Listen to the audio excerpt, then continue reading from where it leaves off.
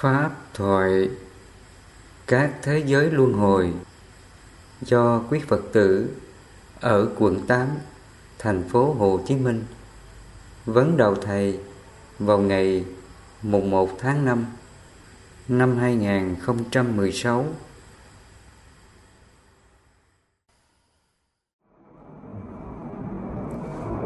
Như con hỏi này, giống như mình sát sinh thì mình có tội rồi, nhưng mà khi mình phóng sanh thì mình phải được cái phước. Nhưng mà như hàng tháng các chùa dạy mình đi mua cá để phóng sanh, như vậy là mình có cái bị vô minh không, hay là mình được cái làm được có minh? Từ nào giờ các chùa dạy mình phóng sinh á, cái mục đích mà người ta dạy mình phóng sinh là gì? Là chuyển nghiệp sát. Nhưng người ta đã hiểu chưa có đúng nhân quả chuyển nghiệp sát Phật dạy. Đức Phật nói cái nghiệp sát mình tạo là do đâu? Là do vô minh. Vì vô minh mà nó trói buộc ba hành động thân khẩu ý, mình mới hành động là sát sinh hại vật. Còn nếu mình có minh á, mình có trí tuệ á, thì ba hành động thân khẩu ý này mình dừng lại, mình không còn tạo tác sát sinh hại vật nữa, thì nghiệp sát còn không? Quý Phật tử, thì ngay hiện tại này nghiệp sát của ta sẽ chấm dứt liền. Nghiệp sát mình không còn, nhưng mình phóng sanh nữa thì mình được phước. Cái việc phóng sinh là không có phước báu gì hết, mà nó chỉ tạo ra cái duyên nợ nhân quả ràng buộc mới.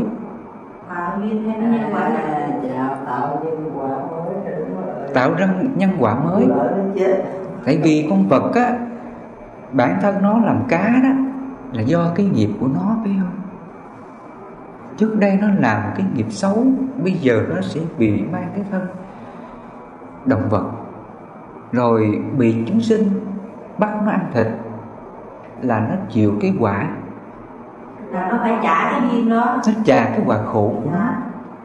Còn coi như vậy mình can thiệp vô nó rồi, nếu mình mua nó, mình thả nó, thì mình tạo cái nhân quả mới, mình cứu mạng nó. Sau này là mình gặp cái nợ nhân quả này. Nếu sau này mình còn tái sinh luân hồi đó, thì nếu mà các con vật này có làm người thì sẽ làm những người giúp mình. Đó là duyên nợ nhân quả. Cho nên cái việc mình phóng sinh chẳng qua là nó tạo cái nghiệp mới, bởi do vô minh tạo ra, chứ không có phước gì hết. Cái phước mình có là gì? Là do ba hành động thân khẩu ý. Nếu mình không có sát sinh hại vật nữa, thì tương lai này cái quả khổ nó còn không? Không còn. Ba hành động thân khẩu ý mình không tạo nhân, thì lấy gì có quả, phải không? Để mình chuyển cái nghiệp nhân quả nhiều đời mình sát sinh hại vật á, là Phật dạy mình tu cái pháp gì để mình chuyển nó? Tứ vô lượng tâm. Đúng rồi, tứ vô lượng tâm. Ví dụ bây giờ trước đây mình tạo cái nhân sát sinh đi, bây giờ mình thọ cái quả báo là bệnh tật hoặc là tai nạn, tai ương. Mà trước cái quả khổ này mình dùng cái pháp là từ bi hỷ xả. Đến đây Phật dạy mình phát khởi tâm hỷ đó, là hoan hỷ, nhẫn nhục, tùy thuận bằng lòng, chấp nhận sự thật nhân quả khổ này mà không sinh ra phiền não với nó. Khi mình tác ý cái tâm hỷ vô lượng như vậy, thì cái quả khổ bệnh tật này nó còn trong tâm ta không? Đó là chuyển nghiệp đó. Mình dứt nghiệp là như vậy. Đức Phật nói rằng là khi mình có minh á, mình không còn vô minh á, thì mình diệt ba hành động thân hành, khẩu hành, ý hành, mà ba hành động này không còn tham sân si mạn nghi nữa, thì nó còn khổ về cái nhân quả xấu đó không? Sẽ không còn. Còn cái thân này nó đang chịu quả báo á, là Đức Phật nói nhân quả này có thường không?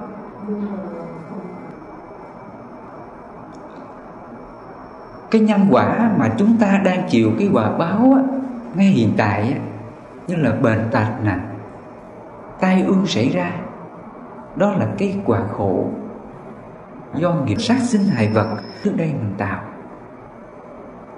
Nhưng nếu ngay hiện tại này mình có chánh kiến, chánh tư duy, mình biết làm chủ, mình không còn chấp ngã vào các hiện tượng nhân quả này, mình không còn tham sân si với nó, thì khổ còn không? Ngay đây là đoạn diệt liền. Trong chân lý thứ ba, Phật gọi là diệt đế nha. Diệt đế là gì? Là nó diệt cái tâm chấp ngã vào các hiện tượng nhân quả khổ. Ví dụ trong thân chúng ta nó đang bệnh nè, thì mình nói rằng là cái bệnh này nó là vô thường, bây giờ đủ duyên nó hợp, và hết duyên nó cũng sẽ tan thôi. Tất cả các hiện tượng nhân quả, Đức Phật nói nó vô thường, đủ duyên thì hợp, hết duyên thì tan. Nó tự duyên sinh và nó tự duyên diệt. Không có gì là ta, là của ta, là tự ngã của ta. Tất cả các hiện tượng nhân quả nó đang xảy ra đó, Đức Phật nói tự nó duyên sinh và tự nó duyên diệt. Nó không có tự ngã, nó không có khổ. Mà nó khổ là do đâu? Là do vô minh, là do chấp ngã tham sân si mạn nghi. Cái thân chúng ta nó cũng là cái thân duyên hợp, nó là cái thân vô thường thôi, nó chưa là tự ngã đâu nha. Đức Phật nói cái thân hữu uẩn sắc thọ tưởng hành thức này, nó không phải là ta, là của ta, là tự ngã của ta. Nó không có tự ngã. Mà tự ngã là do đâu? Là do mình chấp vào nó, do mình tham sân si phiền não theo nó mà tự ngã này hiện hữu. Mà khi có tự ngã hiện hữu là thế giới khổ sẽ hiện hữu ngay liền. Khi mà cái thân này nó có tự ngã, chấp ngã vào các hiện tượng nhân quả, thì ngay đó là thế giới khổ hiện hữu liền. Cũng giống như là cái ly này nè, cái ly này nó có tự ngã không Phật tử? Cái ly này nó cũng là pháp thôi, mà cái pháp này do các duyên hợp lại mà thành. Mình gọi cái ly á, nó là một pháp trong các duyên hợp lại mà thành. Nó không có tự ngã, nó không có khổ. Nhưng mà khi lỡ cái ly này nó ai làm rớt bể á, cái tâm ta sao?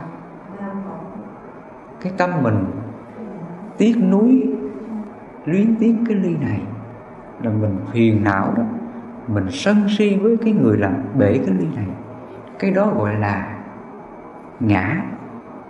Con người đau khổ là do cái ngã đó. Cho nên Đức Phật nói để mình không còn khổ với các pháp này á, thì Phật dạy mình sao? Là phải vô ngã đó. Cho nên Đức Phật nói nó có 3 điều kiện đó: vô thường, khổ, vô ngã. Đức Phật nói các hành là vô thường, các pháp thì phải vô ngã đó nha. Các hành là vô thường, cái gì vô thường là khổ. Và các pháp thì Phật dạy mình phải vô ngã. Mà muốn vô ngã nó thì mình phải nương vào pháp hành nào để mình diệt ngã. là tứ vô lượng tâm, từ bi hỷ xả. Thì trong đó Đức Phật Ngài có dạy mình là cái pháp hành để mình hóa giải cái chấp ngã dính mắc vào các hiện tượng nhân quả này. Thì trong tứ vô lượng tâm á, Phật dạy mình là tu tập tâm hỷ vô lượng, hoặc là tâm xả vô lượng, giải thoát quả khổ. Ví dụ lỡ cái ly này nó tan hoại, lỡ ai làm rớt bể thì nó tác ý liền. Thôi, các pháp là vô thường mà, đủ duyên hợp hết duyên tan. Thôi, hãy hoan hỷ, hãy bằng lòng chấp nhận cái duyên tan này. Hãy xả đi, hãy vô ngã nó đi, đừng dính mắc nó. Thì nó còn ngã không? Ngay đó là hết ngã liền. Và khi chúng ta hoan hỷ bằng lòng, vui vẻ trước cái duyên tan này, trước cái ly bể này, thì mình còn khởi lên cái tâm sân giận nào, phiền não nào với ai không? Thì ngay đó là chấm dứt liền. Cái giới khổ sẽ đoạn diệt.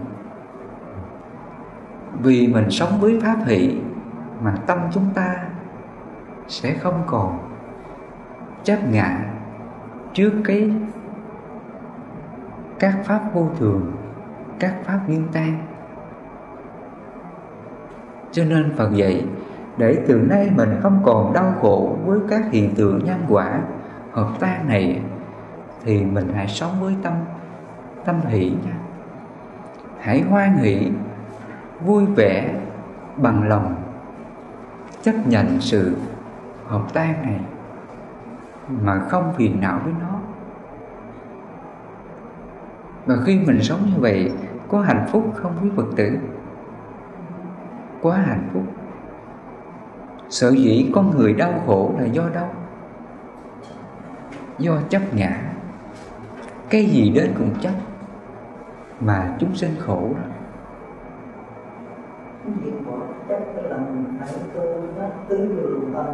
Đúng rồi.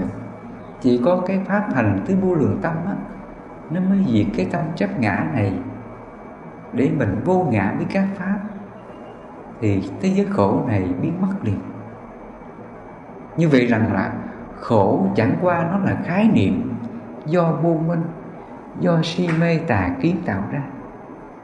Chứ thật chất rằng là các hiện tượng nhân quả, Đức Phật nói đủ duyên thì nó hợp, hết duyên thì tự nó tan. Nó không có gì là ta, là của ta, là tự ngã của ta. Ví dụ như cái thân chúng ta nè, nó cũng là một trong các pháp vô thường, duyên hợp duyên tan thôi. Nó không có tự ngã. Sự dĩ chúng ta tự ngã cái thân này là do tham sân si mạn nghi. Mình chấp ngã vào cái thân ngũ uẩn sắc thọ tưởng hành thức này mà nó có ngã. Ví dụ nếu cái thân chúng ta đó nó hoại diệt, nó chết đi á, thì cái thân này nó còn ngã không? Hết đi. Cái thân chúng ta đến đây nó giống như cái ly vậy.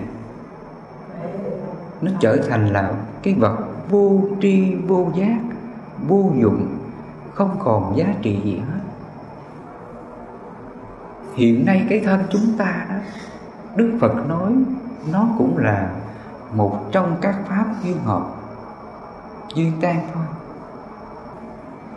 Khi mình mất đi thì cái không còn cái duyên hợp nữa, nhưng mà trong cái sáu thức mình đó thầy, mình có còn lại một cái thức nào không thầy? Nó sẽ diệt sạch hết. Để thầy giúp cho Phật tử mình hiểu. Khi mình sống á, là mình sống trên cái thân ngũ uẩn sắc thọ tưởng hành thức. Thì trong đó là có thức.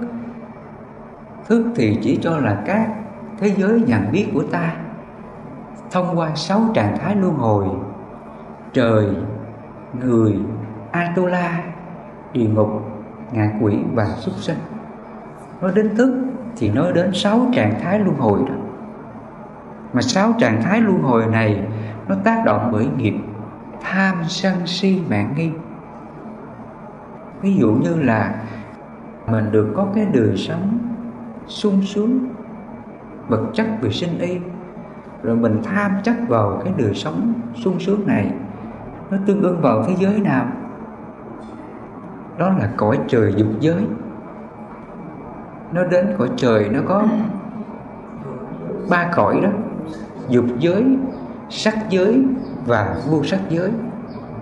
Nếu mình hưởng được kết quả phước về sinh y đó, hữu lậu, mình được giàu sang, mình được ăn sung mặc sướng, được chồng thương, vợ thương, con thương, cha mẹ thương, con có hiếu với mình, rồi mình chấp ngã, mình ràng buộc trong cái nhân quả lành đó, thì nó sẽ tương ưng vào cõi trời dục giới liền. Cõi trời dục giới và gọi là cõi trời đau lợi đó. Hiện tại là chúng ta đang sống trong cõi trời đau lợi, chứ nó không có cõi trời siêu hình nào trước đây chúng ta hiểu nha. Trước đây bên Phật giáo phát triển Đại Thừa đó, người ta nói rằng các cõi trời siêu hình, cõi trời đau lợi siêu hình, cõi trời sắc giới siêu hình, vân vân. Thì cái hiệu ấy là không có chính xác. Mà ngày xưa Đức Phật nói các trạng thái cõi trời nó phản ảnh ngay tâm thức chúng ta. Cho nên Ngài nói rằng là nơi cái thân một trượng này nè, tất cả các thế giới thâu tóm trên đó. 6 trạng thái luân hồi: trời, người, Atula, địa ngục, ngạ quỷ và súc sinh, ở ngay tâm thức chúng ta.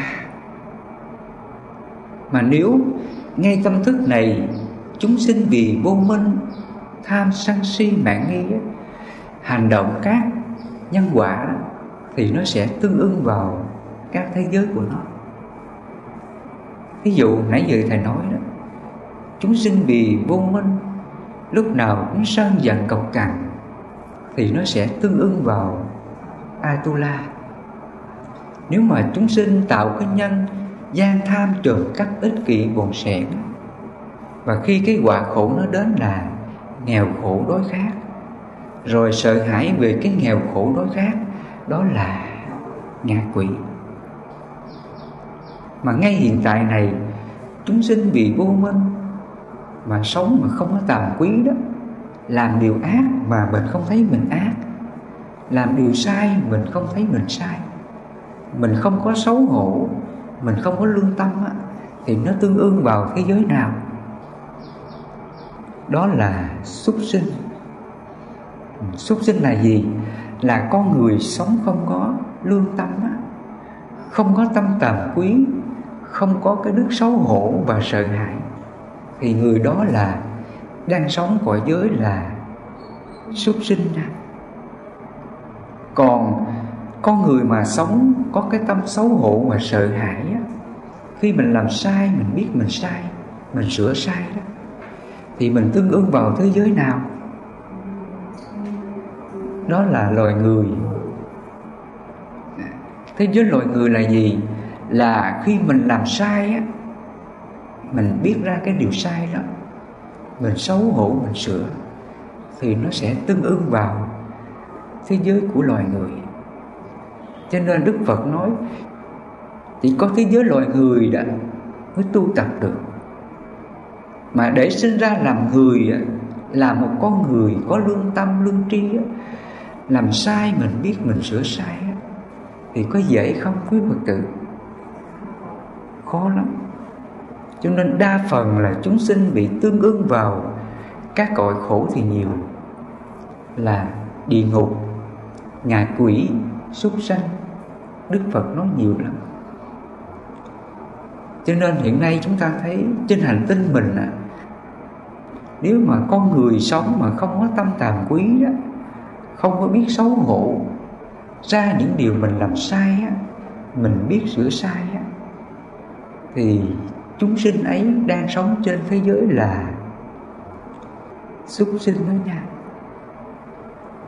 Chúng ta đừng có nghĩ rằng là súc sinh chỉ riêng cho các con vật nha. Các con vật Đức Phật nói nó là loài bàng sinh. Thì trong các loài bàng sinh này nó cũng có 6 trạng thái luân hồi của nó: trời, người, Atula, địa ngục, ngạ quỷ và súc sinh. Nó cũng có 6 thế giới luân hồi của nó, chứ không phải là chỉ riêng cho ta đâu. Đối với các loài vật và chúng ta thì nó cũng có thân ngũ uẩn giống như mình: sắc, thọ, tưởng, hành, thức. Nó cũng có 6 trạng thái luân hồi giống như mình. Mình thấy có những con vật nó được cái quả hữu lầu đó, nó sống những cái gia đình rất là giàu có sang trọng, được chăm sóc, hưởng thụ cái đời sống sinh y như vậy. Nó đang sống trong cái cõi gì đó? Cõi trời dục giới đó. Mình thấy có những con vật mà người ta thương nó giống như là con người, chăm sóc tử tế, cho ăn uống đầy đủ, còn hơn con người đó. Thì cái này có không? Đó. Khi mà cái người chủ mất đi á, là di chúc lại tài sản toàn bộ cho con vật. Cái này có đó nha Phật tử. Mà con vật nó chỉ hưởng sung sướng cái đời sống sinh y thôi, nó hưởng cái cõi trời dục giới thôi. Nó cũng có những cái con vật nó bị cái quả báo địa ngục, sinh ra là nó bị người ta bắt nó, giết thịt nó, ăn thịt nó. Đó là thế giới địa ngục của nó. Hoặc là có những con vật sinh ra là bị đói khát, lúc nào cũng sợ hãi về đói khát.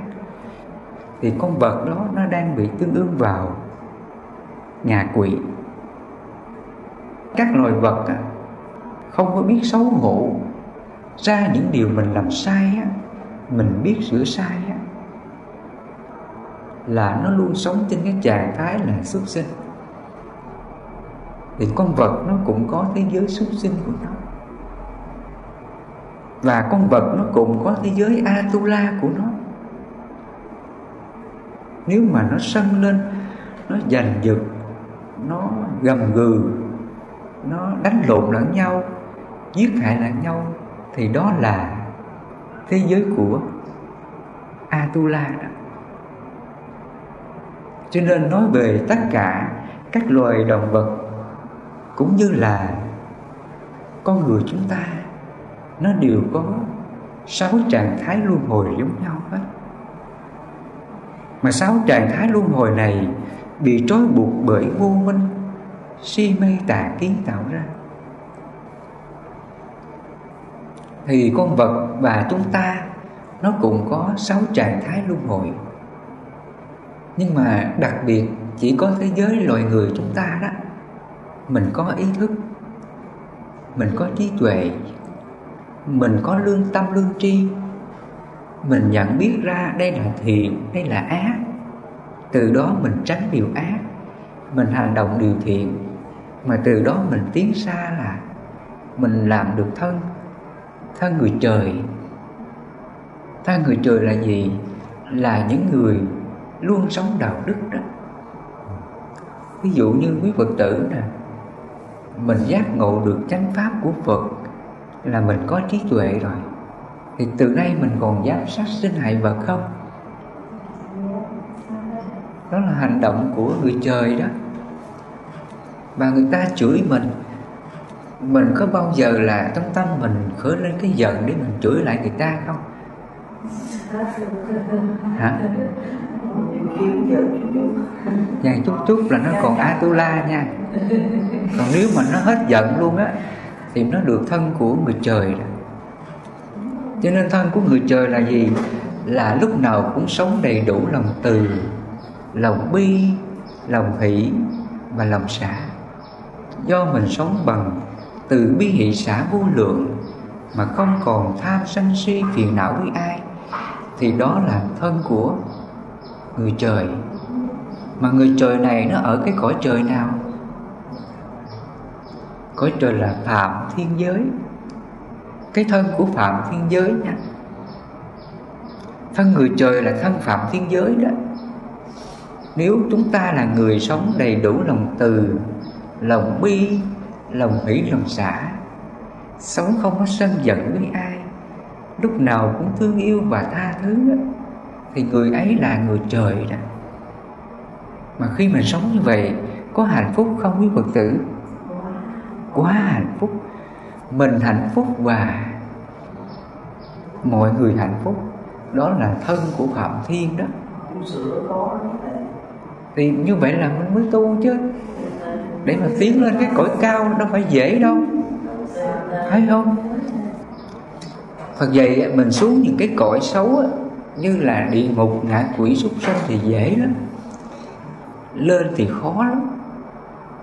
Đức Phật nói đa phần chúng sinh á, vì vô minh si mê á, là từ cõi trời mà rớt xuống cõi người thì dễ lắm, mà từ cõi người mà lên cõi trời thì vô cùng khó.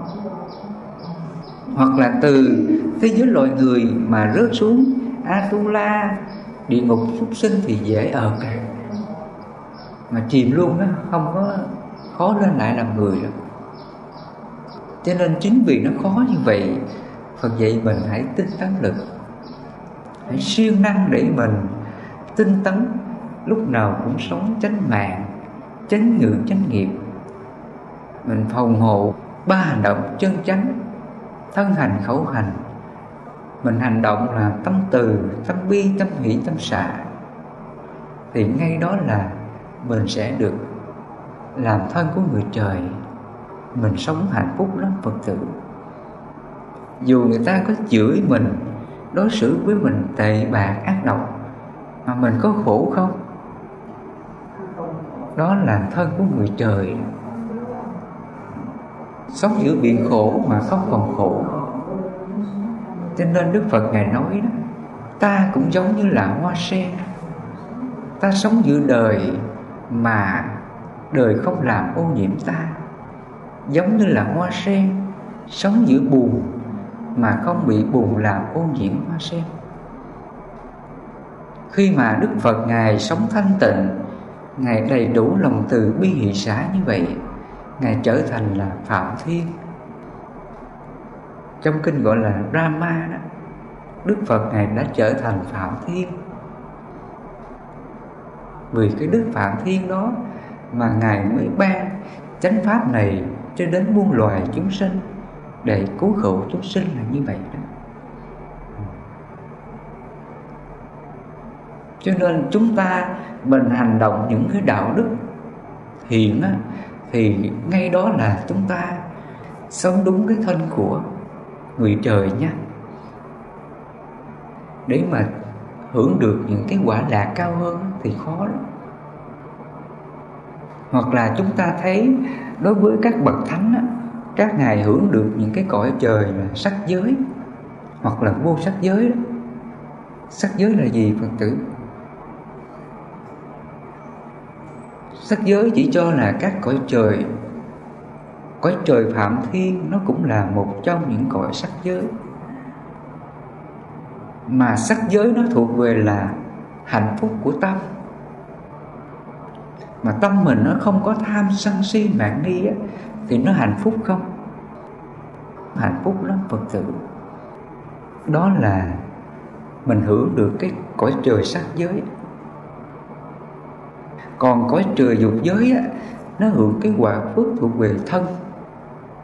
Thân mình được mạnh giỏi, ít bệnh tật, mình không có đói khổ, mình được người ta đối xử tốt với mình không có nghèo khổ đối khác, mình hưởng được cái đời sống sinh y, không có thiếu thốn.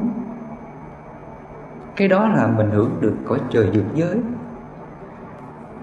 Còn cõi trời sắc giới á, nó thuộc về tâm.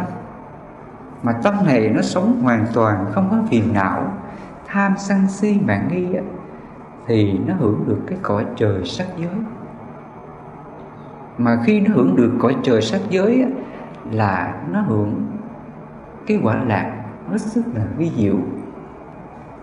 Chúng ta nên nhớ, khi bậc thánh á, các ngài tu tập diệt trừ các lậu hoặc, tham sân si mạn nghi, thì ngay đó là ngài được cái quả thiên giới là sơ thiền thiên đó. Trong cái trạng thái của sơ thiền á, Đức Phật nói một vị mà diệt trừ 5 triền cái tham sân si mạn nghi thì các ngài được 5 cái quả lạc của thiên giới, đó là tầm, tứ, hỷ lạc và nhất tâm. Khi một bậc thánh các ngài ly dục ly bất thiện pháp á, diệt trừ 5 triền cái á, các ngài hưởng được cái quả của thiên giới, đó là sơ thiền thiên nha. Mà cái quả của thiên giới sơ thiền là gì? Đó là tầm, tứ, hỷ lạc và nhất tâm. Quả gì là nhất? Cuối cùng là cái gì? Nhất tâm. Nhất tâm á. Tầm tứ là gì? Tầm tứ là tuệ đó. Tầm tứ là trí tuệ. Trí tuệ của ta đến đây là phải nói đặc biệt lắm Phật tử. Trí tuệ này không ai dạy mình hết, tự nó hiểu. Trong giới định tuệ, Phật dạy là giới sinh định, định sinh tuệ. Mà trong cái quả của sơ thiền, tầm tứ nó thuộc về là tuệ đó. Đến đây tâm của bậc thánh, khi mà các ngài diệt trừ tham sân si mạn nghi, chỉ cho là định nha. Định là gì? Chỉ cho là cái tâm dừng lại, đoạn diệt sạch ngũ triền cái tham sân si mạn nghi, đó là định. Định là như vậy đó. Định là cái trạng thái tâm thanh tịnh, không còn tham sân si mạn nghi, đó là định nha. Trong bát chánh đạo Phật gọi là chánh định đó. Phật tử mình phải lưu ý điều này. Chánh định là gì? Chỉ cho là trạng thái không còn nghiệp tham sân si mạn nghi, đó là chánh định. Chứ không phải là chánh định trước đây người ta hiểu sao? Bách trên ngồi kiết già, mắt liêm diêm, giữ tâm vắng lặng, không có niệm thiện niệm ác, cứ giữ cái niệm vắng lặng như vậy, người ta gọi là định phải không? Cái đó không phải là định đâu nha. Cái tâm, cái thức chúng ta đó, chẳng qua nó là cái biết thôi. Cái thức mà không niệm thiện niệm ác, chẳng qua nó là cái biết thôi. Nó không phải là định gì hết đâu nha. Mà trong cái chánh định á, bát chánh đạo á, phải gọi là cái trạng thái thanh tịnh của thân tâm.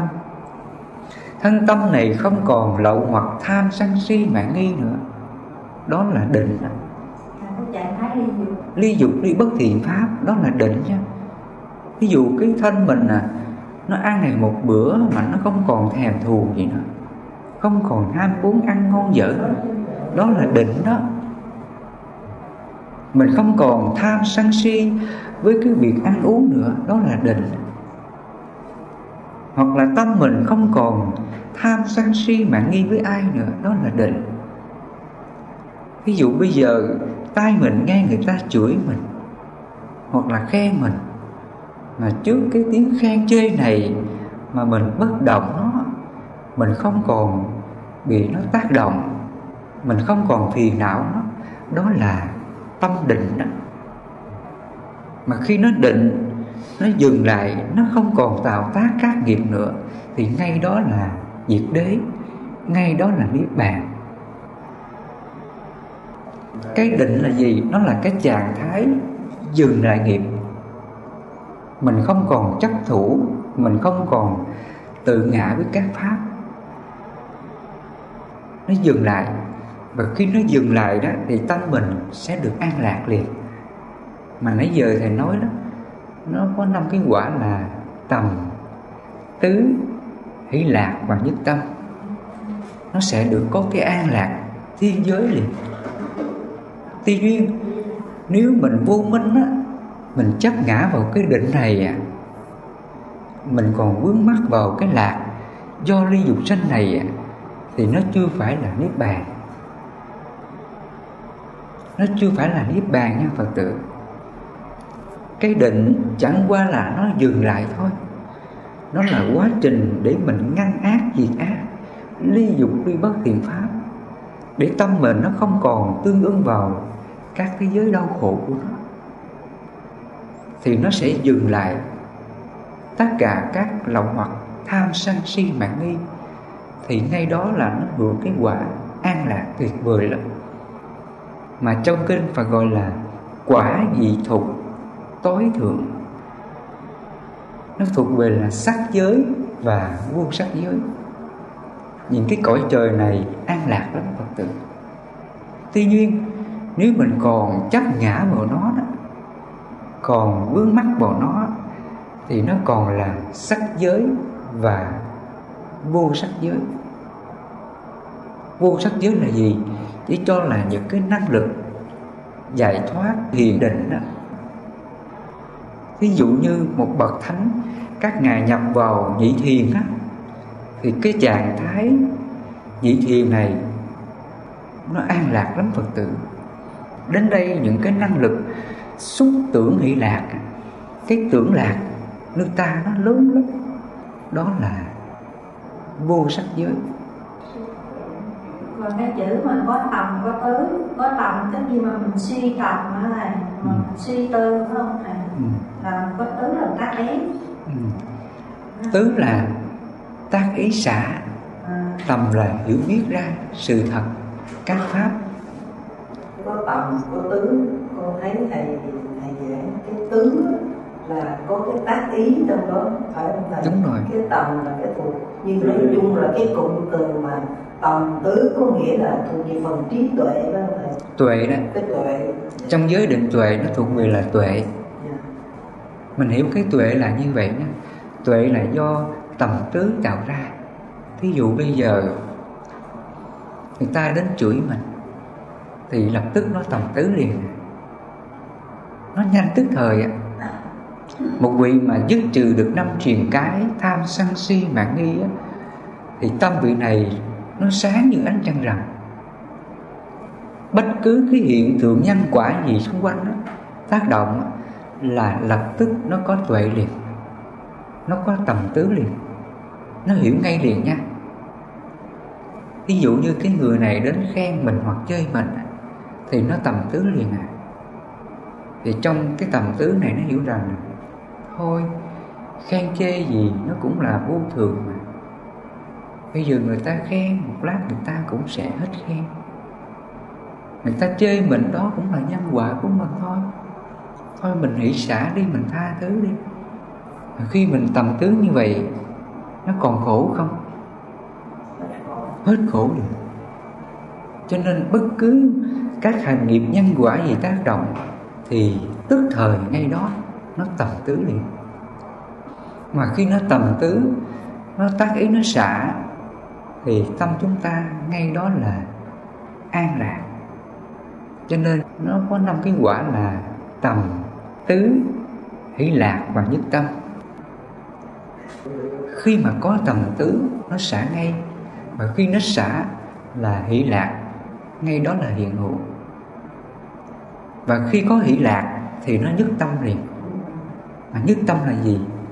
Là nó không còn chấp ngã vào cái hiện tượng nhân quả đó. Nó vô sự luôn rồi. Đó là nhất tâm. Cái trạng thái ấy gọi là nhất tâm nha. Cái tâm mình đến đây nó hoàn toàn vô sự luôn, đặc biệt lắm. Dù ai có khen mình, có chê mình, nó sống tự nhiên lắm. Nó tự tại, an nhiên với cái trạng thái bất động của nó, gọi là nhất tâm đó. Chứ không phải là nhất tâm trước đây người ta hiểu như sao. Phật tử, nhất tâm lên trình độ là nhất tâm bất loạn. người ta hiểu niệm Phật nhất tâm bất loạn là người ta hiểu cái từ nhất tâm á, là cái tâm này nè, nó không còn có lăng xăng loạn động, không còn có suy nghĩ tầm tứ gì hết. Người ta hiểu nhất tâm là như vậy. Đó là người ta hiểu sai đó. Còn nhất tâm Phật dạy là gì? Là cái trạng thái vô sự, vô ngã trước ác pháp và các cảm thọ. Đó là nhất tâm đó. Và cái nhất tâm này nó do là tầm tứ hỷ lạc mà sinh ra, chứ không phải tự nhiên là nó có nhất tâm này đâu. Chứ không phải là mình dừng lại các niệm, không cho lăng xăng loạn động, gọi là nhất tâm. Nếu mình hiểu cái nhất tâm như vậy là ức chế hết. Vì người ta hiểu cái nhất tâm á, là không lăng xăng loạn động, không niệm thiện niệm ác, không cho suy nghĩ. Người ta cho rằng đó là nhất tâm. Vì hiểu sai cái nhất tâm đó mà người ta mới đặt ra những pháp môn tu đó, là niệm Phật nhất tâm bất loạn, hoặc là ngồi thiền giữ tâm vắng lặng, gương tâm nhất tâm, không cho loạn động, không cho vọng niệm. Người ta nghĩ rằng là cái tâm này nó dừng lại các niệm, đó là nhất tâm, đó là định. Cuối cùng là hiểu sai hết. Trong khi Đức Phật nói định chỉ cho là trạng thái không phiền não, chỉ cho trạng thái ly dục ly bất thiện pháp, đó là chánh định. Còn cái tâm chúng ta đó, nó khởi nghĩ chuyện này chuyện kia, chẳng qua nó là thức thôi, nó là cái biết thôi. Mà Đức Phật nói cái thức này nó là thức, nó chỉ là thức, nó chỉ là cái biết thôi, chứ nó không có tự ngã, nó không có gì là ta, là của ta, là tự ngã của ta đâu. Cái tâm chúng ta nó nghĩ nhớ những cái chuyện xấu quá khứ á, chẳng qua nó là thức, nó là cái biết thôi, nó chưa phải là ngã, nó chưa phải là ta, là của ta, là tự ngã của ta. Ví dụ như là cái tâm chúng ta nha, cái niệm vọng tưởng của mình, khi mà nó nghĩ nhớ những cái chuyện xấu quá khứ, nó có phải là ngã không? Nó có phải là ta, là của ta không? Nó có phải là kiết sử không? Nó có phải là lậu hoặc không? Hoàn toàn là không nha. Cái niệm vọng tưởng của ta đó, chẳng qua nó là thức thôi. Mà trong cái thanh ngũ uẩn phải gọi là tưởng uẩn. Thanh ngũ uẩn nó gồm có sắc, thọ, tưởng, hành, thức. Thì trong đó nó có là tưởng uẩn. Mà trong cái tưởng uẩn này là gì? Là nó ghi nhận lại những cái hiện tượng nhân quả gì trong quá khứ chúng ta tạo, hiện tại chúng ta tạo và tương lai. Tưởng uẩn nó cũng là một trong những cái biết của thức thôi. Nó chưa phải là lậu hoặc, nó chưa phải là kiết sự. Cái tưởng uẩn đó nếu như mà nó nằm trong quá khứ thì có phải là kiết sử không thầy? Ví dụ trường hợp như mình gặp người đó, rồi xong rồi mình ngày hôm qua mình gặp người đó, rồi hôm nay mình lại nhớ lại người đó, thì ví dụ trường hợp như cái đó kêu bằng ái kiết sử, nếu có tác động gì lên đó nữa mới gọi bằng ái kiết sử, còn nếu không thì chỉ kêu bằng cái thức uẩn thôi. Khi mình nghĩ đến những cái chuyện vui buồn đã qua đó, mà trên cái suy nghĩ đó, nó trói buộc bởi vô minh, tham, sân si, mạn nghi á, thì nó mới trở thành là ái kiết sử. Chỉ là một cái lưu lại bình thường thôi. Đúng rồi. Nếu mà chúng ta suy nghĩ những cái chuyện xấu xảy ra đó, mà trên đó mình có minh á, mình có trí tuệ, mình hiểu ra các hành nhân quả này là vô thường, tự hợp mà tự tan, mình không có chấp ngã nó, mình không có hỉ nộ ái ố với nó nữa đó, thì ngay đó là lậu hoặc đoạn trừ sạch, ngay đó là kiết sử không có. Cho nên tưởng thức chẳng qua nó là cái biết thôi, nó lưu lại những cái hiện tượng nhân quả. Mà sau này trong duy thức học, người ta còn dùng cái từ là mạt na thức, hoặc là a lại gia thức. Thì trong cái tưởng thức á, nó là cái đó đó.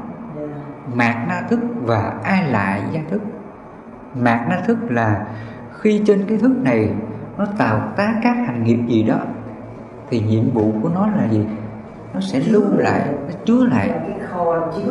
Cái kho chứa gọi là a lại gia thức, mà gọi chung là tàn thức. Khi mình chết rồi cái đó còn không, nó biến mất sạch. Nó vô thường hết rồi. Tại vì thức nó là vô thường mà. Nó chỉ còn cái từ trường nghiệp hết. Đúng rồi, nó còn là cái từ trường nghiệp để nó tái sinh thôi. Cái từ trường đó nó nằm ở trong cái nào của sáu thức. Khi mình mất đi rồi, cái từ trường nhân quả đó nó theo mình đi đầu thai sang cái đời sống khác. Thì cái từ trường đó nó nằm ở trong cái phần nào của sáu thức đó. Con không hiểu là gì là tí là câu hỏi của nó là cái từ trường nghiệp đó thầy là nó ở đâu? Nhưng không hiểu gì là thầy. Ví dụ như khi mất đi là cái từ trường nghiệp là nó ở đâu? Tí là câu hỏi vậy đó. Rồi, để thầy giúp cho mình hiểu. Mà trong cái bài kinh Nhất Gia Hiền, Đức Phật Ngài có nói ý này để chúng ta hiểu. Đức Phật nói cái chỗ mà luân hồi sinh tử, duyên hợp duyên tan, nghiệp lực nhân quả của ta đó, nó bằng cái câu nói như thế này nè: không ai biết trước được cái chết đến lúc nào, tử thần có đợi đâu, làm sao điều định được. Phật nói không ai biết trước được cái chết đến lúc nào, tử thần có đợi đâu. Thì cái câu tử thần có đợi đâu là gì? Chỉ cho là các pháp tự duyên hợp và tự duyên tan. Cái này chúng ta không thể biết được. Các pháp tự duyên sinh và tự duyên diệt, đó là tử thần có đợi đâu. Khi mà duyên hợp duyên tan rồi, chúng ta không điều định nó được, mình không gia hạn nó được, và mình không biết ngày nào mình đi, lúc nào mình chết. Thì cái này do quá trình luân hồi sinh tử nó tiếp diễn tạo nên các hiện tượng nhân quả đó. Cái này là chúng ta không thể biết được đâu, trừ khi chúng ta chứng được trí tuệ tam minh. Mình chứng được cái trí tuệ là thiên nhãn minh, thì mình mới thấy ra sự thật này. Còn bây giờ mình chưa có trí tuệ tam minh á, mình chưa có trí tuệ thiên nhãn minh á, mình không thấy ra sự thật này. Như Đức Phật, khi Ngài chứng được trí tuệ tam minh, Ngài dùng cái thiên nhãn minh nha, Ngài thấy một chúng sinh á, đang sống mạnh giỏi như thế này nè, các hành nghiệp nhân quả như thế này nè, và khi chết á, là tái sinh liền, qua một cái đời sống mới liền, tức khắc.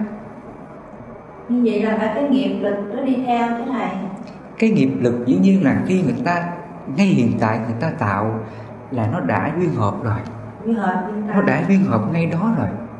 Cái mắt xích luân hồi đó là ngay cái cận tự nghiệp, ngay cái hiện tại chúng ta.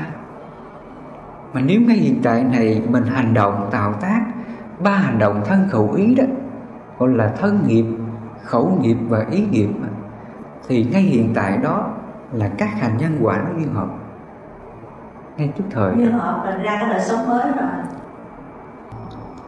Cái này là do các từ trường nghiệp nó tạo ra, mà mắt thường chúng ta không thấy được.